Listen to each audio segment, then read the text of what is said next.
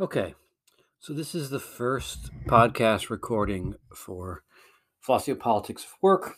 So I want to say a couple of things briefly about how the class is structured. I know there are two different sections, both asynchronous and synchronous. Uh, but for both classes, every week, or almost every week, there's 1 week where we watch a movie. Thankfully, there's a bit of relief, but aside from that, every week there is a reading or a group of readings that you can find on the syllabus, and usually, except when we read from books, usually they're available on Brightspace as well. There's a reading, there will be a podcast lecture about the reading, and then there will be a discussion board for that reading. So for every week, you are to complete the reading, listen to the podcast, and contribute to the discussion. The only difference between the two classes, the asynchronous and synchronous, is the synchronous class also has a Monday night 5 o'clock Zoom meeting to further discuss the reading and what's going on for those who can make such a thing. That'll also be recorded and available to those who can't make it for the Monday class. So that's really the only difference. For this week, we have two readings with a third optional reading. The two readings are Matthew Crawford's shop class is Soulcraft, an inquiry into the value of work, and then a piece from Time Magazine on how the booming economy is leaving service workers behind. And as I mentioned, I think in the introductory video, this is kind of continuing the thread that we started with our introductions in terms of ideal jobs, because we're going to talk with Crawford why he considers being a motorcycle mechanic or owning his own motorcycle repair shop, I guess is more specific, to be an ideal, what sort of things it satisfies and how it works for him.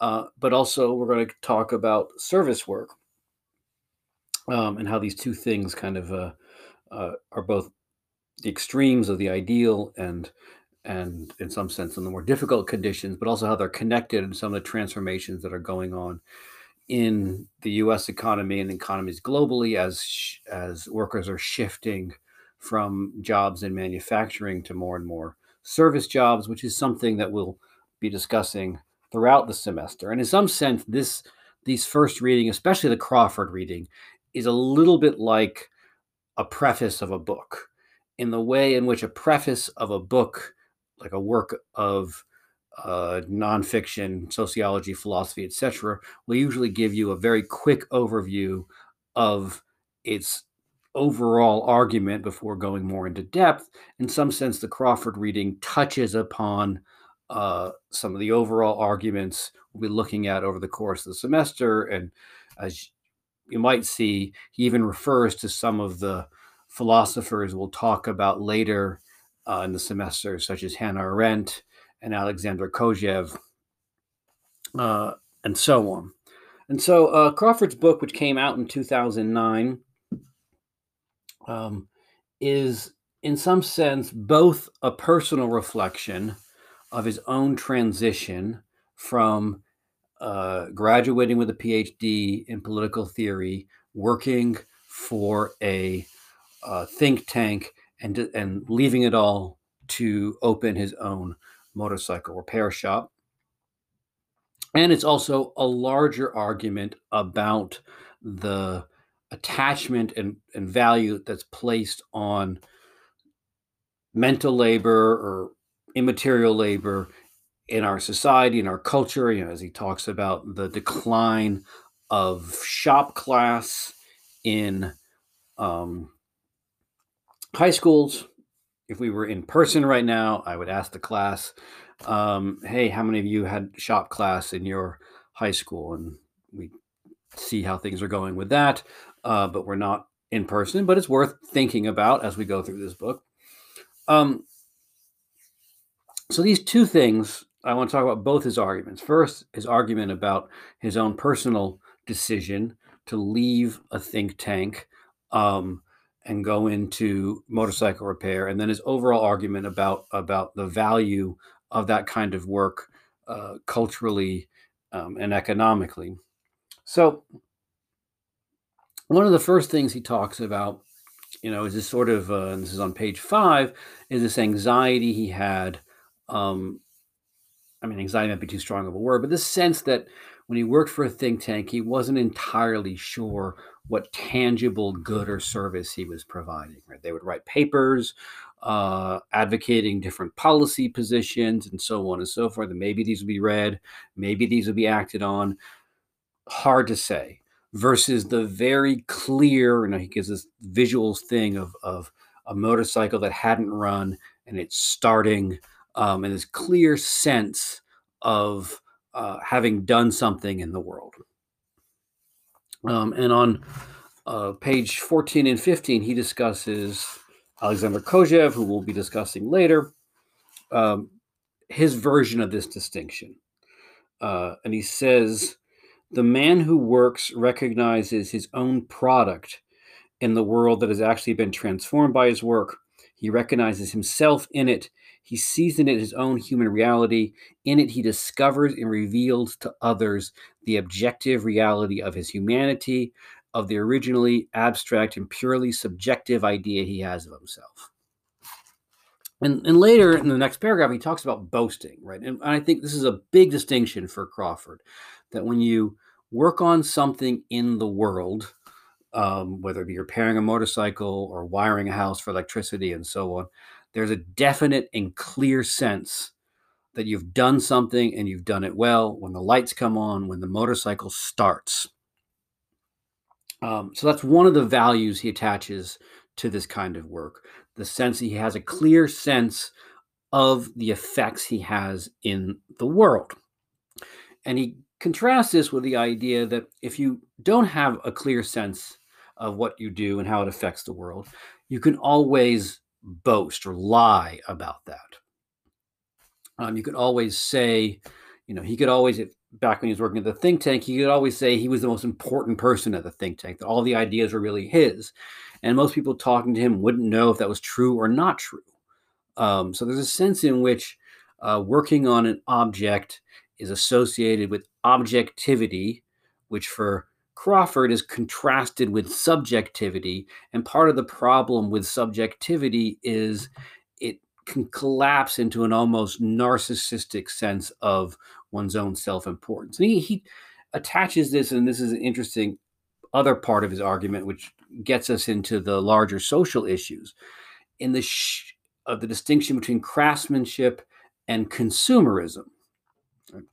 As he mentions, part of the decline of craftsmanship in society is the creation of more and more things that cannot be repaired, that are made to be thrown away. He mentions like old Sears catalogs, including schematics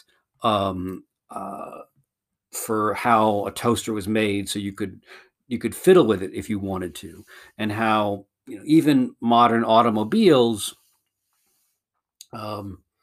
aren't even made to be tampered with, right? They have a kind of black box, as he says, around them. And you have like iPhones, you can't even replace the battery, the sense that there's less and less for us to do with our objects except consume them and then use them up. And as he mentions, part of that consumerism means that, part of the meaning of the object is now tied to how it is advertised, how it is sold to us, and how it is promoted versus how we use it, right? If you think about the distinction between how one might assess a tool, and a tool, you assess it in terms of how well it works, which is why, you don't often see a lot of advertising budget spent on tools. I mean, there is some, but because a tool is assessed in terms of how well it works versus, consumer good, whether it be clothing or even an iPhone, which is sold to us in terms of how it might change how we see ourselves. So once again, this distinction between subjectivity and objectivity. The second point of Crawford's argument I also want to talk about is he really wants to challenge the notion that I think was a big notion in the last part of the last century, and this idea that industrial jobs, jobs of manual labor were going to go away, and everyone had to pursue college degrees, and everyone had to pursue intellectual labor. And he makes a different distinction around that on page 34, in the sense that for him, the real distinction is not so much between head and hand, but between work that can be outsourced or work that is so dependent upon rules that machines can replace it. Right? He mentions, for example, for a long, long time, being an accountant, being able to do people's taxes was a pretty reliable job. But now, since that is more or less, I mean, there's some interpersonal aspect when you interact with their customers, but more or less that is following a set of rules. And computer software is much better at following rules than human beings are. So you do see the elimination, or the threat of the elimination, of tax preparers. Even things like paralegals. Because so much of being a paralegal is being able to read through documents and find particular citations and so on. That is something a machine can do really, really well, better than a human being.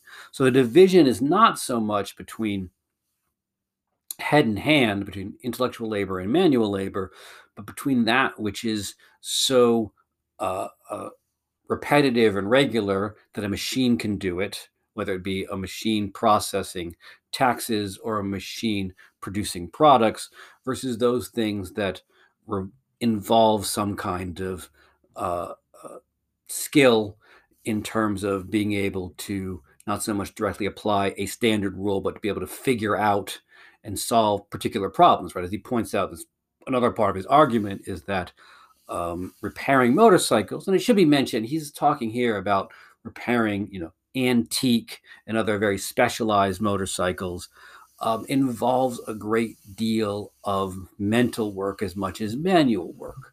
As he mentions, one of the things he has to figure out is not just whether or not something might be going wrong, but he has to figure out, with dealing with old motorcycles, where there's risk of doing perhaps more damage in trying to assess the situation. He has to figure out whether or not it's worth dealing with screws that might be stripped out, and so on.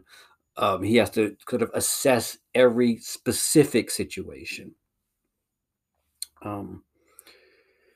So I guess, one of the questions I asked for today is, what makes repairing motorcycles good, according to Matthew Crawford? What makes it good for him?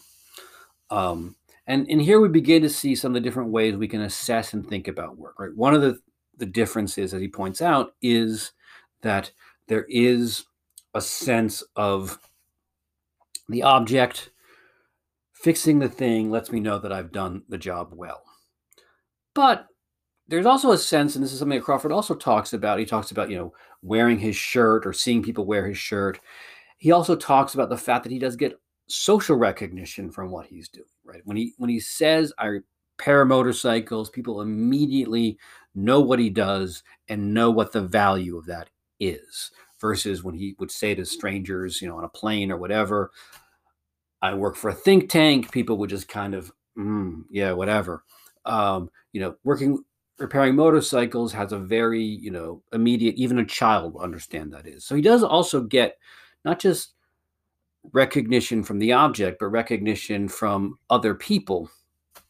That's one of the other values. And we could talk about the other values that Crawford gets from this and why it's a good job in the discussion.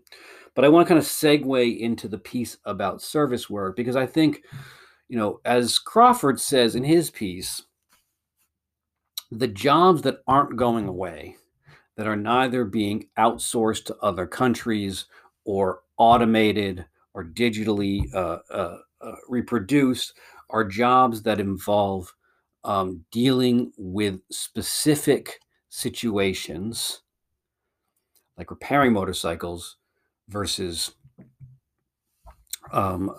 manufacturing them. And here we also see, as the article from Time Magazine points out, one of the other jobs that has become very dominant in the U.S. is the rise of service jobs, waiting tables, etc. But looking at service jobs as a job which isn't going away gives us a very different picture than the picture that Crawford is painting, in the sense that one of the things that service workers have to deal with, and I'm sure a lot of you have dealt with this, tip-based income means that a lot of their income is dependent upon how other people evaluate their jobs and how other people are feeling about their day even. It's a very unstable form of income. You can't rely on knowing how much you're going to make.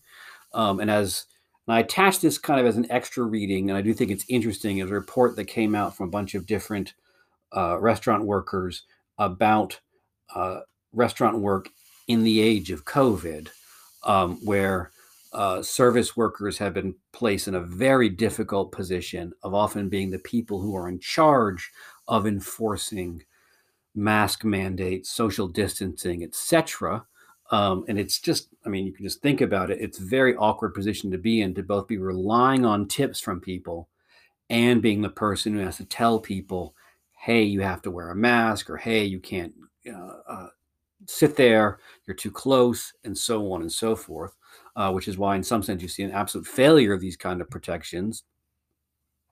As the survey mentions, many people in the restaurant industry report that that their employers are not following safety precautions and guidelines, and or even when they are, they're in this awkward position, which, as the article begins with, where customers want to let me see your face so I know how much to tip you. And the increase, and something that the Time Magazine article discusses as well, the increase of sexual harassment in the age of COVID was the thing that I found very surprising. I mean, I understand why people are getting more, why it's difficult to enforce rules and rely on tips. That makes sense to me. I don't really understand why sexual harassment would increase in the age of COVID, but that's what the survey says. That's what the data says from the survey, which is very surprising and very depressing. I don't know personally. I have not stepped into a restaurant in months. I've only gotten takeout. And so I haven't seen what the situation is, but the fact that it, in some sense, everything is talked about in the timepiece in terms of the uncertainty of wages, having to deal with levels of harassment in order to earn tips, has apparently only increased in COVID. And I should say, like I said, this week is kind of a preface. In the coming months, after we go through our philosophical survey of not survey, but kind of our different philosophers on the meaning of work, we will get more into what we're calling workers' inquiry, where people will talk more about the kind of jobs people, you people, and the people in the class are doing, and more into talking about that sort of stuff in a few weeks. But I just want to throw that out there this week as something, like I said, as something of a bit of a preface to later classes. So one more thing before we move on. So for next week, we have readings from Plato and Aristotle. We're going back to the beginnings of Western philosophy and the history of different philosophical reflections on work. I mentioned in the syllabus, and this only comes up twice, that when it comes to the Plato, you have a choice. You can read the Plato and or the Jacques Rancière chapter from The Philosopher and His Poor. Now, the reason I gave you that choice is, and I don't know what previous philosophy classes people may have taken, Plato's Republic is taught a lot in philosophy classes. It's kind of a classic, although people usually don't usually don't teach it to talk about work. And that's a strange kind of reading, but it's I think work is very central to the book, but we'll talk about that next week. But for those of you who've maybe read the Republic once, maybe twice in previous classes, and you're kind of been there, done that, the Jacques Rancière piece, which is a reading and interpretation of Plato and the discussion of work in Plato, might be interesting, or it might be interesting to add to the reading depending on how you feel. But what we're really going to talk about next week with both Plato and Aristotle is both how they understand work, how it contributes to the formation of the individual and their perspective on themselves and the world, how it relates to the structuring and ordering of society, and since we're dealing with texts written in the 4th century BC, we're going to talk about to what extent their ideas about work still linger and still shape how we think about work. Because that's partly what we're doing in this first part of the class and discussion of the history of philosophy work. We're not just kind of looking at a museum of old ideas. We're interested in all these ideas insofar as they maybe continue to shape how we think about work and maybe how they need to be re-examined given the technological and economic transformations of work itself. Although it's interesting, as we'll see with Aristotle, he has a very unique and actually prophetic view about technological change and its relationship to work. So that's what we're going to talk about next week. All right. Thanks for listening.